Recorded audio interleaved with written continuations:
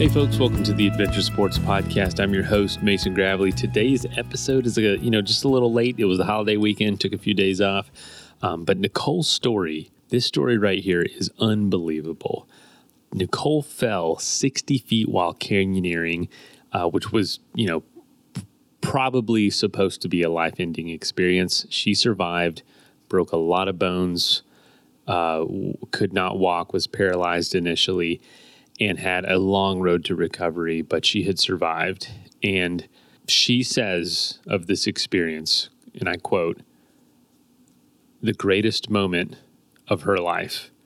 And that is such a bizarre phenomenon for those of us who have never experienced anything like this. But I've heard it on this show time and time again, that people who have a life-changing experience, a nearly life-ending experience even, and where that experience causes long-term change in their life, whether it be injury or something they can no longer do, all of them have gotten to the point in their life where they say, I'm actually glad this happened to me. And it's just bizarre to me. It's just foreign to me. I've never done anything like this, but I tell you what, it doesn't make me necessarily wish something upon me or anyone else like this, but it does give me hope that if something like this ever does happen, you can handle it. And you can choose to look at it the same way someone like Nicole does, who just makes it feel like something that isn't as big and isn't as dangerous and isn't as scary as it seems. She's just such a positive force, just a calming presence. It was really fascinating and really encouraging to talk to her. So I was blown away by this story, and I hope you will be too. There will be a film coming out about this story, Where the Rope Ends. We're going to, plug some stuff for that. You can check it out in the show notes just to see like a trailer and some information on it. But Nicole, thank you so much for being on. Thanks for telling this story. And by the way, thank you for the t-shirt. I got the t-shirt as well, so I will be rocking that here shortly. So let's go ahead and jump in.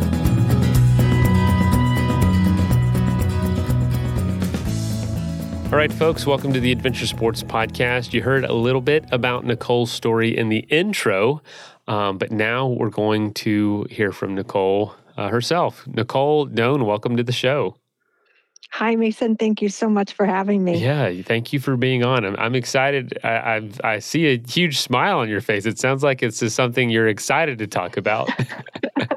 Well, you've found me at my most favorite time of the day, which is morning. I'm very much a morning person, and I just got done with my yoga session, so I'm all primed and ready to go for you. Oh, fantastic! So speaking of which, it's more of around lunchtime for me. So speaking of which, where's home for you, and where did you grow up? If that's not the same place.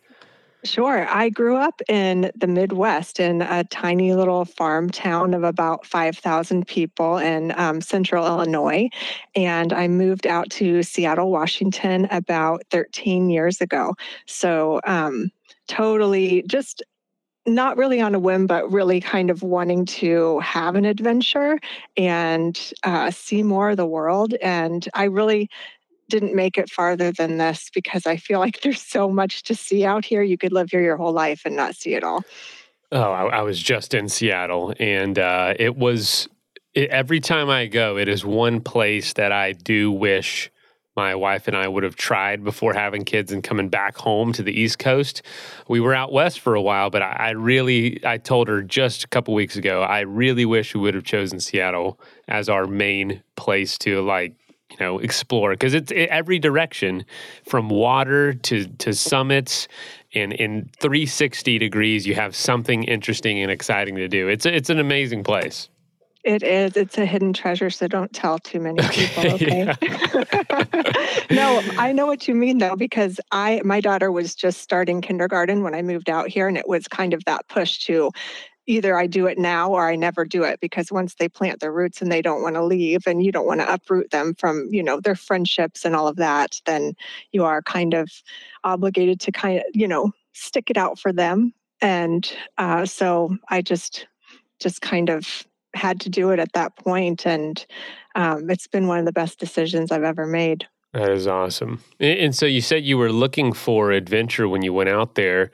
Were you already involved in adventure sports and doing this kind of stuff, or did you discover it when actually going out there? Yeah, there aren't a lot of mountaineers in Illinois. um, I did have one friend, though, that I worked with, and he would always tell me about how he was training to summit Mount Rainier. And he would invite me over to his house to hang on ropes out of his tree. And I thought that he was a bit insane because it was just a culture that was not known about in the Midwest. It wasn't anything that anyone else was doing, So it wasn't really until I got out here that became kind of normal behavior, and I really was interested in finding out more about it. It's funny. We've had the Midwest, isn't known for that. But I don't know. We've had 3 guests on this show, pretty prolific. One was a mountaineer, one's a famous author, and the other one is a very famous travel photographer and writer. They all come from this very small town in Wisconsin, just by chance. And I finally became a theme. We're like, hey, did you know you had 2 other people from my same hometown? And I reached out to all of them, connected them, and it's just been really cool. So, I don't know. There is something adventurous about that spirit, and when you take it up, you never know where it's going to take you. I guess all the way to Seattle. Oh, yeah. I think, there's a subtle beauty of the plains, and you learn to appreciate it when you're there. And I mean, it's it's spectacular. There are things I miss, like fireflies and, thunderstorms. But when you come out to a place like this that is just so in your face, just draws you into nature in a different kind of way where you don't have a choice. But if the sun is shining, you have to hit the trail. Yeah. It's a way of life out here. You just get called into it. And I don't know. I think growing up in the Midwest gave me a more of an appreciation for that when I came out here. Just to see the rugged wild of what's happening in nature is, I don't know, it calls you. Yeah, it's unavoidable beauty. That's for sure. It's there's no looking for it there. It finds you. Yeah. I can definitely know what you're talking about. Well, it sounds like you followed, even if you weren't there in the Midwest, you followed one of the traditional career paths of the Midwest by being a nurse. I saw a joke recently, like in the Midwest, every person has a choice between like 3 or 4 jobs, and it's teacher, nurse. I forget what the other 2 were, but it was pretty funny because everyone I know from the Midwest is a nurse too. So, teacher, nurse, farmer's wife. Teachers, they had That's it for pretty much. Oh I mean, man, at least growing up there, you don't feel like you have many other pathways to go down. So, yeah, that was one of the reasons why I decided to come out this way. I just, not only for myself but for my daughter too, just wanted to open up the possibilities. You know, there's a simplicity that's so beautiful about being in a small town in the Midwest. I mean, like, for example, my little brother was walking home from school one day and my mom got a phone call. Your son is throwing up on the side of the road. I just thought you wouldn't want to know, like that kind of thing doesn't wow, happen in a larger city where no one really knows each other and they're living on top of each other in a way that they almost don't want to know one another. We all kind of right? need more space. But you have those friendships and people that are looking out for one another, and it's like a giant family. So it's a beautiful experience, but also, you know that the world is so big and there's so much to see and do. And it feels like, at least to me at that point in my life, it felt like I would be missing out on a large part of life if I let my fear of change prevent me from moving forward and exploring. Well, that eventually took you into the world of canyoneering. Can you tell us about that? As far as you get out to Seattle, you're discovering a lot of these things. When did canyoneering become something you were doing, or was it something you were just trying out? And just tell us about maybe your experience going into your level of experience going into this day. So when I first moved to Seattle, it started with just little hikes to on on trails that I'd never been on before, city parks, and then it became more of an adventure to, you know, get out and get outside of the city and go towards those mountains that were calling me. And you know, I had a huge respect for nature because it's so rugged out here that you really can't hike in the way that you do in the Midwest. Like I could hike in a pair of flip-flops, no problem in the Midwest. Out here, you really need a first aid kit. You need to know who your search and rescue friends are.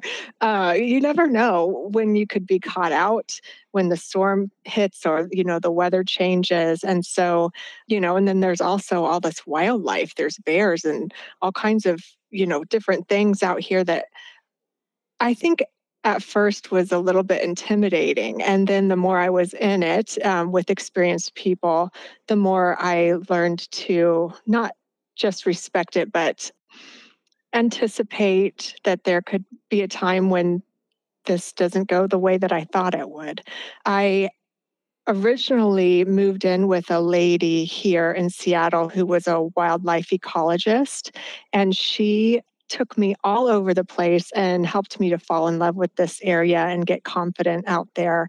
The first time I went to Mount Rainier was with her, and we hiked up to Camp Muir, which is where people camp before they summit, and we glissaded down, and I had never glissaded before. She told me to bring this trash bag with me, and I couldn't understand why until we got up there and she said, hop in. And, you know, you get in the trash bag and you just fly down that mountain. And it's kind of like this hypercolor experience of just joy and giddiness, and also kind of a lot of fear. You know? And I think that was the start of really wanting to adventure more and learn about different ways to be out in nature out here because it was so dramatically different from where I had been.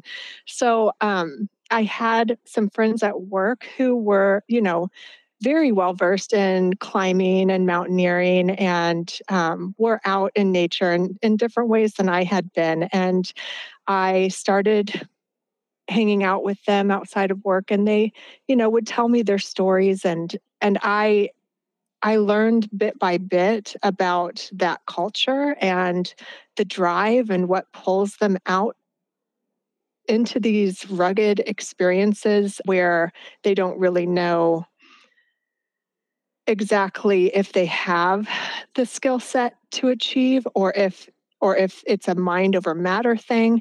You know, I hear about them putting up tents on the side of a mountain wall and sleeping there overnight so that they can summit in the morning and freezing their butts off, and, you know, just really incredible stories that I think, why would you ever put yourself in that situation? And then that curiosity starts to build and you learn more about it. And it's kind of a slow unfolding of first you learn how to hike in the woods, and then you think, wow, wouldn't it be cool to be able to hang off of that um, or see that canyon in a different way. Like I would like to be a part of that canyon instead of be walking beside it, you know? And so you start practicing in a climbing gym and just learning bit by bit and getting a little bit more confidence until you feel like, yeah, maybe I can take my first adventure out there. And that's kind of where I was at when this accident happened. I had been to Oregon and done maybe 4 or 5 canyons that were Class C water canyons at this point. And I was very much a novice and, you know, very respectful of nature and the power of it, but also just completely thrilled and enamored to be out there. And that thrill is a bit of a distraction from the danger at some points. You know, you just are so immersed in the beauty and all of the sensations that you're feeling that sometimes um, you almost forget how dangerous what you're doing can be, you know? So that's kind of where that's definitely where I was on the day that I had my accident. That was my headspace. What do you What do you remember about that day? I know I've heard you recount the story a few times on some other shows, and your memory seems very vivid about it. Was it that I've been in one car accident. It wasn't all that bad, but that sensation of time slowing down. Can you describe to us what happened? Like what led to the fall, and what do you just most vividly remember about it? Let's take a quick message break and hear from the folks that help make this show possible. I'd like to introduce you to our newest sponsor, Gnarly Nutrition. I know you've heard about them recently because we've had some guests on recently that credits Gnarly for helping them do the adventures that we talk about on this show. So Chris Fisher was one who did the Vert Max. He did 400,000 feet of elevation gain in a month. Check out that episode. That was not too far back. And he credits Gnarly Nutrition for keeping his body literally sustained during that time, just packing in the calories. It's amazing nutrition for anyone doing anything adventure, endurance-based, whether that's in the mountains or bike packing or whatever. It's a great thing to have with you prior to an adventure training and also during an adventure. And also Jason Hardrath, who recently did the 100 fastest known times. He did 100 mountains in 50 days and just was slamming Gnarly Nutrition. He also credits Gnarly for essentially keeping his body sustained. And so Gnarly Nutrition has been around since 2008. They were born in Utah's Wasatch Mountains, and they are committed to educating and inspiring athletes of all levels to be as nutritionally sound as possible. Their nutrition supplements are certified by NSF and have science-backed products free of hormones, free of GMOs, proprietary blends, and nothing artificial. So Gnarly is going to help you get ready and help you sustain during those huge adventure efforts. So if you're looking for the best tasting and the most trusted sports nutrition brand for any endurance athletes, go to GoGnarly, and that is GNARLY.com, and use the code GNARLYADventure15 for 15% off. And just, a personal plug here. I love Gnarly. I love the folks there. They're doing such a fantastic job. They have been so great to work with. They helped provide some products for our Journey to 100 film series that we were doing giveaways with at the end of every film screening. So it's been a pleasure to work with them so far. So if you'd like to support the folks that are supporting this show, definitely go visit GoGnarly.com. That is plenty of that for now. Let's get back into the episode. I'm certain that what led to the fall was inexperience. I was really in the moment, in the joy. It was, multiple rappels into the day. We were all just giddy with how beautiful the day was and warm and just spectacular. So I think I was just moving a little bit too fast and wasn't really thinking about the next step when I dropped over a ledge and my feet were no longer on the rock, but now hanging in the air. And at that point, there's, something called your brake hand when you're rappelling. And if your brake hand isn't in the right spot, you really can't control the descent. And when I dropped over, my brake hand ended up above my head. And as soon as I saw that, it was like going from a warm jacuzzi to just the most shocking sensation of it's almost out of body when you're so shocked, like you're so sure of yourself and you're so happy, and then you go just right into this moment of everything has changed, and now you know that this may be the last moment that you're alive. That juxtaposition is so just startling is not a big enough word. You're just your breath is taken away, your whole body kind of seizes up, and you're left there hanging, literally in midair, thinking, "Oh my God, I'm going to die," and it's a spin out. your eyes can't focus, your body can't react the way that you want it to. You're just kind of in this headspace of spinning, just it's like rolling downhill with the momentum of that, not being able to, you know, get your bearings and slow the fall. It's just an out of control, reckless feeling. Um, but yet there's something at the core, I think, of every human, that yearning to, you know, want to continue to live overtakes everything else. And somehow you can break free of that grip of the spinning. And the way that I ended up doing it was by asking myself, if this is the last moment that you're going to live, what do you want to do with it? You know, because you do have a choice. Either you can go out screaming, terrified, and, you know, splat on the ground, or you can take control of this for the last little bit, maybe even become curious about your death and wanting to experience every bit of this life, even if it is not going the way that you want it to. And that opened up this path that led me to what really matters in my life. And I mean, you hear people talk about, you know, their near-death experiences and what really matters.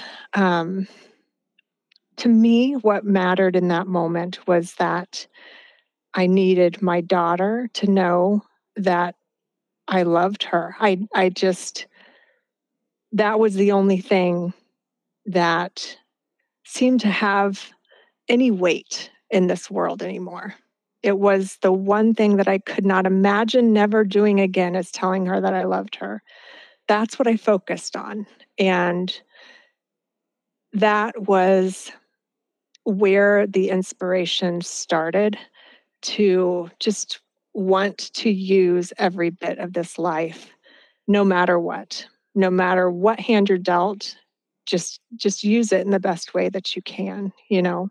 So I just focused on sending her as much love as I could in that moment. And that focus shifted me out of the spinning enough to see another way out of a scenario that I thought was certain death. And I saw a ledge over to the side, and I was able to kind of aim for that ledge and land. It was still about a 60-foot fall, but the fall that I would have had if I wouldn't have been able to center myself would have been much greater. So you were not roped up. I was on a rope, but at this point, well, one thing I should say is that at this point in canyoneering, in a Class C canyon, all of the experts felt like the risk was too great to have backup equipment on you, to like that you would normally use in climbing, because you can get caught underneath a waterfall and drowned, with your backup equipment not allowing you to release.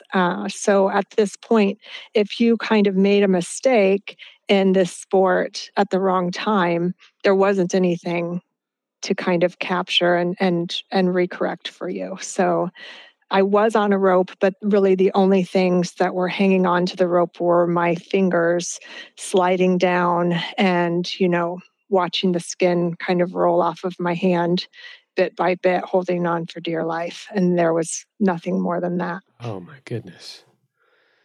You mentioned wanting to tell your daughter you loved her in that moment. How did you do that? Or what were you? Yeah, I could understand that. I'm a parent of young children, and I can't imagine that. Now, let me ask you this too. Initially, I feel like my risk tolerance for adventure has diminished just with little kids. Does it come back as they get a little older? Because from my understanding, your daughter was 15 at the time. I think I didn't necessarily have an aversion to risky sports. I had no experience with them. I didn't have any experience with mountaineering or climbing or anything like that until I came out here. The things that I did prior to, coming out to the Pacific Northwest was more in the lines of like biking and, marathon running and things like that. And I did a little water skiing. That was probably the most risky thing I think I had exposure to. Cycling of all those things is probably the riskiest Yeah, if it's on a road. For sure. But I think as you gain skills, it starts to feel less risky because you have practiced all of these safety maneuvers and you feel like you really understand what's happening and you start to trust your body and you develop just a skill set that makes you feel like you're safe. Even though, I mean, perfect example is looking at Alex Honnold, I think, when he's free climbing and how he's completely fearless. But it's because he's so solid and confident. He's done it over and over and over and over and trusts that it's going to go the same way every time. It's kind of the way humans are, I guess. Yeah, absolutely.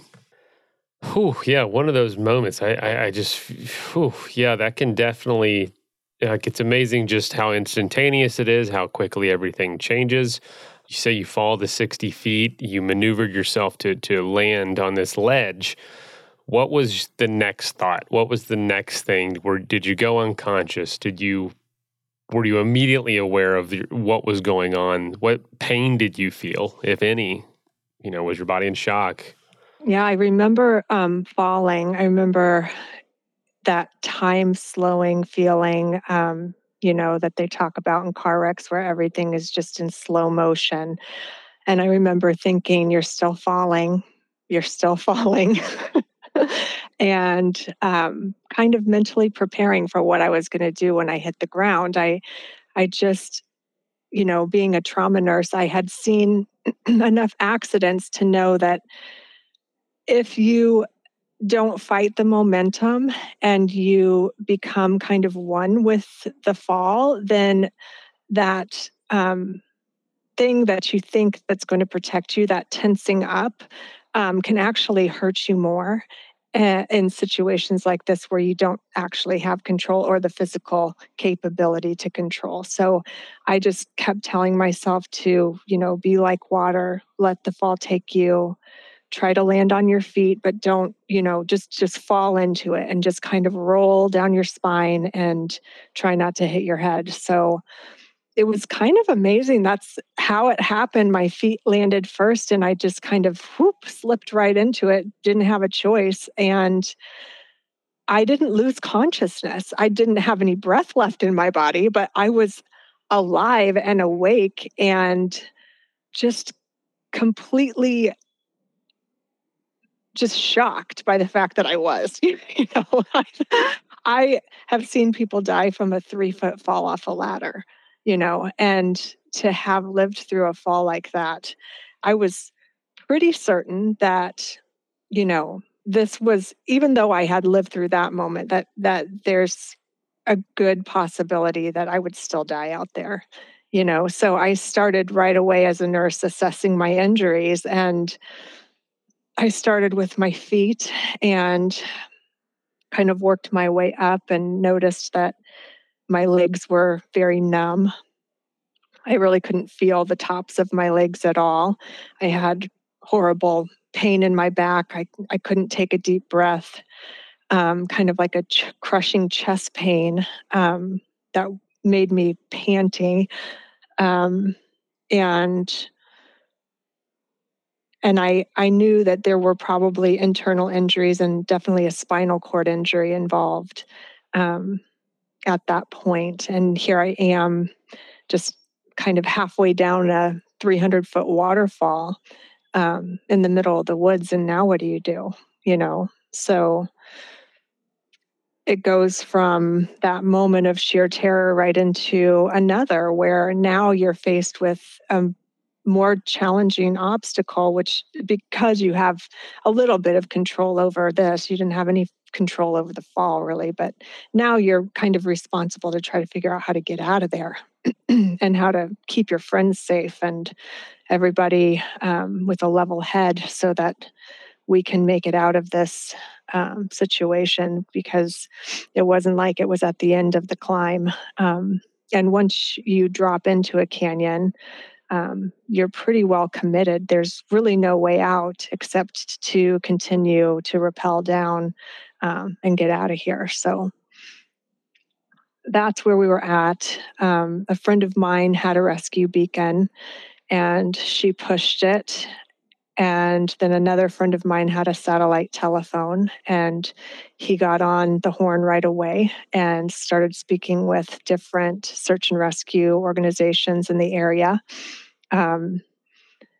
There was a consensus that had started to develop that it was such a challenging place to lift a person out of by helicopter that they just really weren't sold on the idea that that was going to be a viable option for me.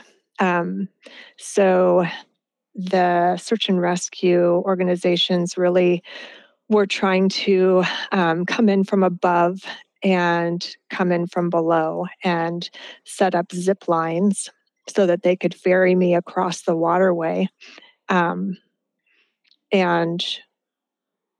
try to establish, a safe way to get out of there. I was so unaware of the risk. I mean, I knew as a nurse that you shouldn't move my spine or that could create more of a problem. But even though it sounds safe to hook somebody up to a zip line and a basket and send them across the waterway, it's, from what I hear, a very bumpy ride that's not very well controlled. And that option probably would have left me paralyzed for sure, if not something worse. So luckily enough for me, we had search and rescue people out here that are skilled enough to be able to fly or hover a helicopter just, feet away from a waterfall and trees on both sides of them and then safely rappel 100 feet out of a helicopter down onto a slippery ledge and rescue this silly girl. Wow. They were phenomenal. Unbelievable. Yeah. I didn't even think about the challenge of where you were in figuring all that out. What I find amazing is that you were airlifted or you were taken to the same trauma center that you worked for. It sounds like it's probably the premier center in the area for this kind of thing. So what was that experience like? Did it mean anything in the sense of irony or just comforting knowing that you're going to be in the care of people you know? Yeah. So the trauma center I work at, trauma centers are kind of based by population. So it covers a large area, Alaska, Montana, Idaho, and Wyoming. But it's because it's not population dense, but it covers a large area. So really there was no other option than for me to go to my trauma center. It was the only one in a 5-state region, so that ended up being such a gift though, because my friends that I was climbing with were also nurses and they called to the back desk in the emergency room and said, Nicole had an accident. She's coming in, and everybody was aware. I work kind of in a float pool, so I know a lot of people in the hospital, and just knowing that they knew who I was gave me a sense of peace, and that I think they're going to do everything they can to make sure that all the ducks are in a row and everything goes as smoothly as possible to give me the best chance for survival as possible. So the search and rescue people dropped me off with another helicopter organization that ended up taking me to the hospital. They did that because my breathing started to become compromised and they thought they were going to need a higher level of care and they needed to have the appropriate people on board the aircraft. So when I got switched over to this other helicopter, the gentleman who was taking care of me said, I am Erica's husband. And Erica is a nurse that I work with at the hospital. And he said, Erica's waiting for you in the emergency room and she's going to take care of you when you get there. And until then, I am going to take care of you. And so from that moment, I just felt like I was with my family, that there were people lined up at every little turn to personally protect me and, take care of me. So that felt really good. I mean, I always thought before this point that it would be the worst nightmare to become a patient in my own hospital. But when you're that vulnerable, you just need to know that people are with you that care about you and you can also give a unbiased review now of the care from within the care as well as outside of it. Exactly. I think it definitely gave me a new perspective as a nurse on what's important. We focus on such high level stuff because that's what saves people's lives. But the things that really matter are that kind touch and the, eye contact and someone really being with you. And, all of that matters so much that I think it's easy because healthcare is so advanced nowadays, where you have all of this equipment and all of these drugs, and just it's an incredible thing that we're doing. That it's so easy to lose track of that human element that is just as important as any other, especially to the patient. Absolutely. I know this is backtracking a little, but you had a dream the night before you went on this trip. Do you find significance in that now? I know at the time it's like, that was strange, but do you feel like that was some sort of sign for you, or what do you think about that now? Well, I don't know. I mean, I just think that life is so mysterious. And especially after this accident, because there were so many things that lined up just perfectly in order for me to not only have this experience, but to live through it and tell the story on the other side, that it's hard to believe that it's just coincidental at times. And yeah, it does affect me in my life. I mean, not to the way that I will change my plans based off of a feeling that has nothing to substantiate it, but it is a part of the information now that maybe would have been kind of blown off or shrugged off at a different point in my life. I think that the body is so much more than just this physical being, and that we have sixth senses that we don't give enough respect to. And it's a part of the information gathering that should be relevant and that should be just, a piece of the puzzle as you navigate through uncertainty. Tell us a little bit about, I know it's a long journey, a lot longer than the fall, that is, and ongoing, but your recovery, just how were your spirits initially after the fall, and knowing that you were going to live, and obviously being able to embrace with your daughter, I'm sure was a huge moment, but like what was that process like for you, and how were you able to just, I don't know, maintain the smile on your face that you have now? Well, I mean, at first it was euphoric, it was certainly just otherworldly to have lived through a near-death experience and to know how I would perform in that moment, and then to get to the other side of it and have lived through it. It was just like boom, like such a, I don't know, it's not something people think about a lot or often, that when they're dying, but there's a piece of, I think, every person who not just wonders, but is probably fearful of what that day is going to be like for them, And so that bit of information just it just was overwhelmingly beautiful to know that this moment that was undefined for me prior to this day now is defined as something that I have a bit of control over, and I can make it whatever I want it to be. And I have the ability to do that. Not only is it a possibility, but it's a reality now. And it's formed in my mind in a different way. So that was beautiful. And it helped to protect me from a lot of the physical tragedy that was going on, the financial tragedy, just kind of all of it. And I wanted to stay in that state of euphoria, for as long as I could.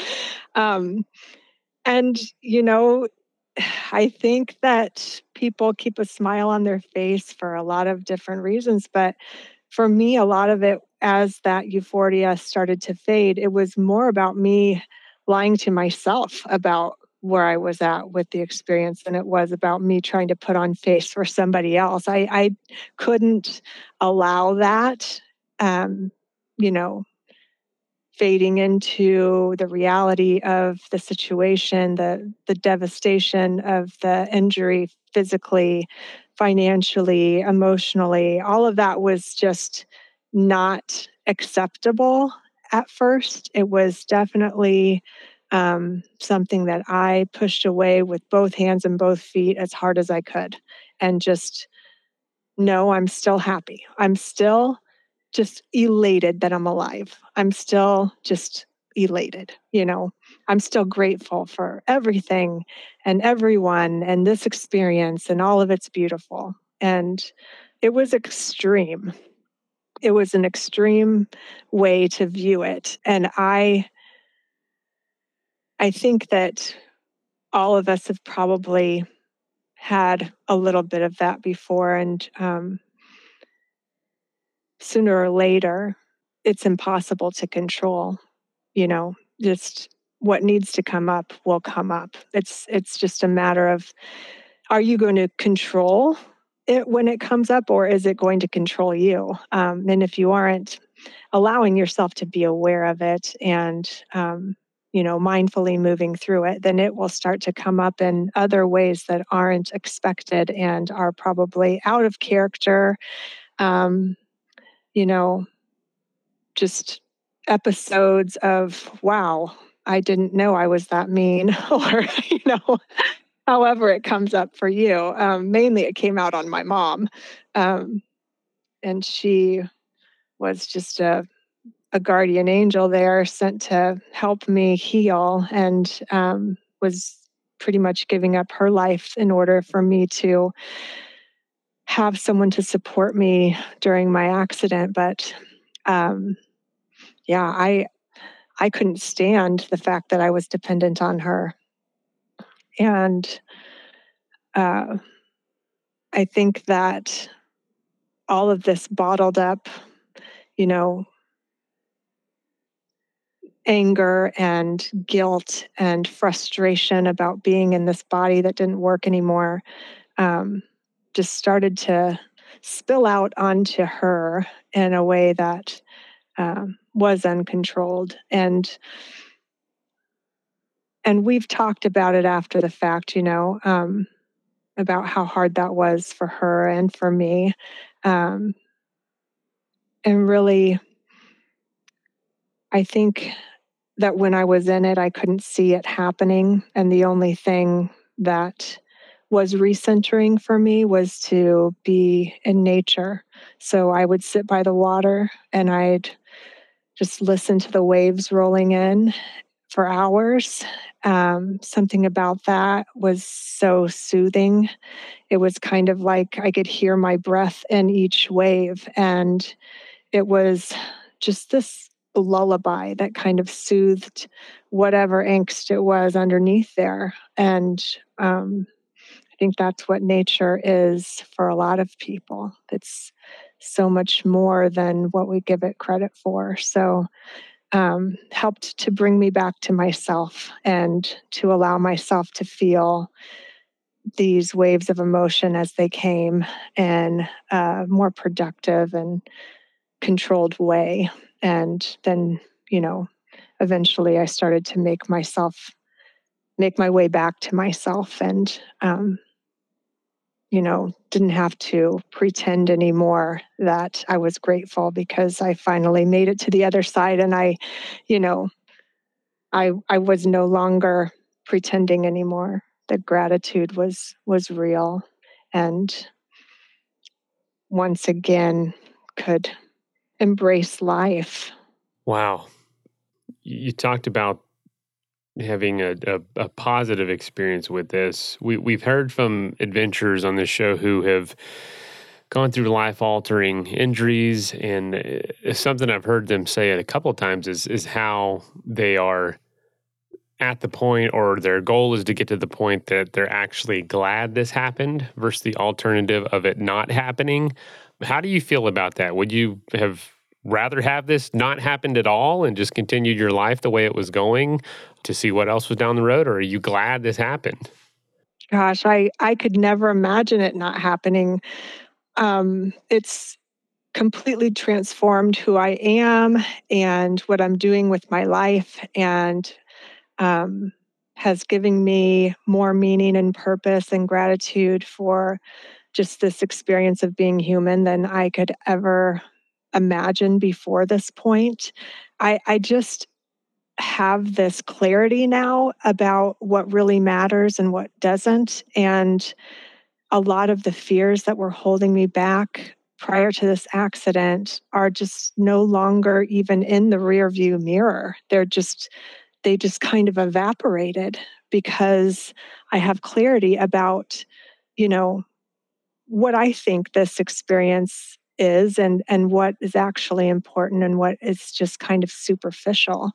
Um, so I think it's a gift, and it's one of the reasons why I continue to get out in the canyons, even though, at first it was just as terrifying as that day when I fell. I think, after you've been through something traumatic and you've found the light of it, and you just want to stay in that moment again, it does fade. And so reminding yourself of how precious life is and how, you know, not every moment is guaranteed is a great thing for me because um, it gives a bit of just urgency to the situation. So you no longer put your dreams and your inspirations on the back burner anymore. It's something that needs to happen now. So the more I can remind myself of that by getting out in the canyon and remembering just how much everything can be taken away in a moment, the more active I am at participating in my life. You say you still get out there. You make it a point. You make it a mission to be out there in the canyon still. Do you feel like this has changed your relationship with the outdoors and with nature at all? I've heard that before from other people who maybe have had a not so great encounter with an animal or an accident like this, that the way they view it's just different. It's, not better or worse, just different. How has it changed the way you look at the outdoors? Prior to the accident, I would say the outdoors it definitely called me. Like I said, it calls you to the path. You can't help it but get out there on a sunny day. And you don't know exactly what you're looking for, but there's something inspiring about it. There's something that just connects you to the heart of who you really are. And I think before this, I went for that beautiful experience of like that connection and that, upliftment and all of that. And now I find myself using nature more as a teacher than I ever did before. I think that I'm learning so much about myself just by being out there and watching the way that nature's resilience kind of echoes through every aspect of what you see. And I'm learning about how you don't have to be anything but what you were made to be. It's just, there's some clarity there that I think every person is, they say, the teacher arrives when the student is ready. But I think that nature is always there for all of us to learn from. And we each have different lessons that we're going through in our lives, but the answers are out there in a different way that's unobtrusive and unrelenting, and also just very gratifying that, there's no judgment. We're all kind of in this experience in the same way. We all have the same set of rules that we live by on this earth. So it's gratifying that there's a clarity that you can get from learning from nature that's different than learning from another human being. Not that that's not just as important, but I don't know if I can even bring words to how much nature means to me now. Wow. Amazingly put. Well, since then, there has been a film that has been produced, and I know that you were apprehensive at first about getting your story told in that way, but can you tell us about the film, what it's about, and where to find it, and just the whole process of telling your story through that medium? Yeah, the film developed as kind of a call and response to my desire to give back to search and rescue in some profound way. And I had saved $20,000 and I was going to make my donation and it was going to change the world, I thought. And then I asked them, just what would $20,000 do for you? And they kind of giggled because they said, Nicole, your rescue alone cost well over $20,000 and we do 80 plus rescues out here every summer, so I knew I had to do something bigger, and I had this opportunity. I was approached by a girl who, wanted to make a documentary, and I said I would do it if it had, some kind of a benefit for search and rescue. So we started making this film. I'm kind of the human interest story to gain, a fan base that maybe doesn't know anything about search and rescue, and it's developed into this kind of human journey of struggle and resilience, and the fall is kind of the impetus for telling the story. But it's kind of it's been a huge piece of my healing journey as well, to be able to kind of walk back through all of these aspects of the accident and kind of meticulously pick them apart and dissect them and move through each one of these emotions I was having as I was recovering, and you know come to a different understanding of what that was all about. It's been really incredible. So it's been a gift to work with Bailey Center and Troy Gordon from Tag Creative. We've developed this movie called Where the Rope Ends. And hopefully we'll have it finished by this fall. But currently, we're getting primed and ready to start a bunch of test screenings. So people can give us their feedback on how the film is coming off to them at this point, so that we can start heading into the final stages of making this film. So it's been a 5-year labor of love that we've been doing here. It's all been an all volunteer situation up to this point. And so it's just been incredible to see how many people have shown up and been supportive of this message so that we could get to where we are today, which is a feature-length film that we're really proud of. That's fantastic. Awesome. Well, I will be excited to check that out when it's ready. And I love that you're making it about more than, obviously your story is worthy of a film, but making it about the people that helped you get out of there. That's amazing. Definitely speaks to where your priorities are and what the kind of story you want to tell. So tell us about, as we wrap up, just what are you up to these days? What does life consist of? And maybe some of the biggest lessons you continue to walk away from this experience, the lessons that apply to everyone. Well, I think that the biggest internal journey that I'm going on right now is figuring out kind of where I'm on autopilot and living outside of alignment with this new understanding because of habitual patterns that are kind of just laid into my previous existence. So, for example, now that I'm on the other side of this, I have this intense desire to just be as authentic as I can be. And it's incredible how many parts of the human psyche are there, not necessarily because you were authentically that person, but you layer these things on top without even noticing that you're doing it to fit in society and to just be accepted.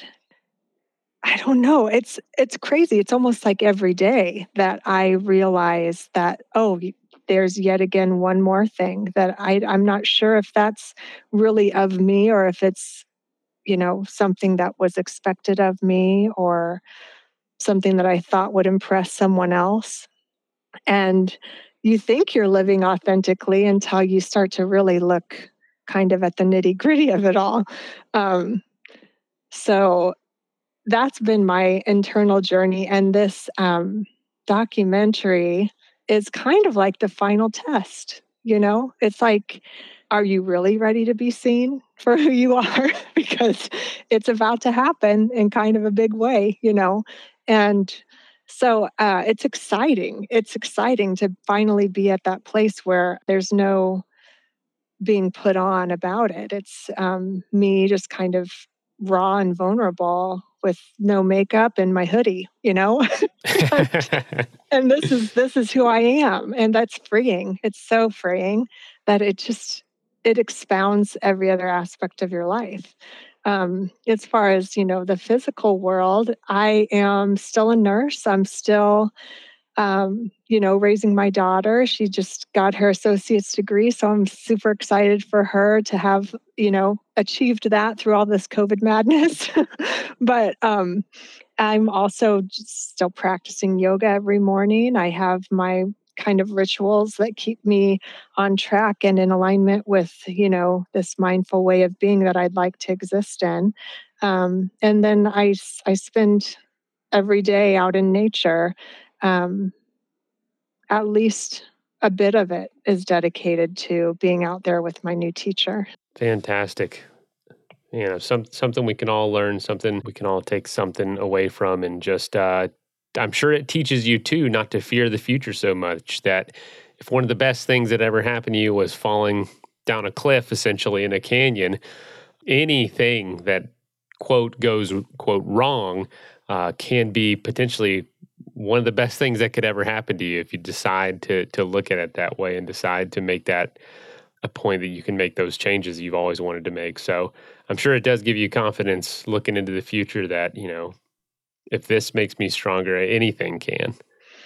Yeah, I think wrong is just an opinion. It's not a reality. Mm-hmm. And if you can be enticed into that curiosity of what lives here, what can I learn from this? How can I make this my new teacher and the reason why I grow? Then everything has a positive side to it.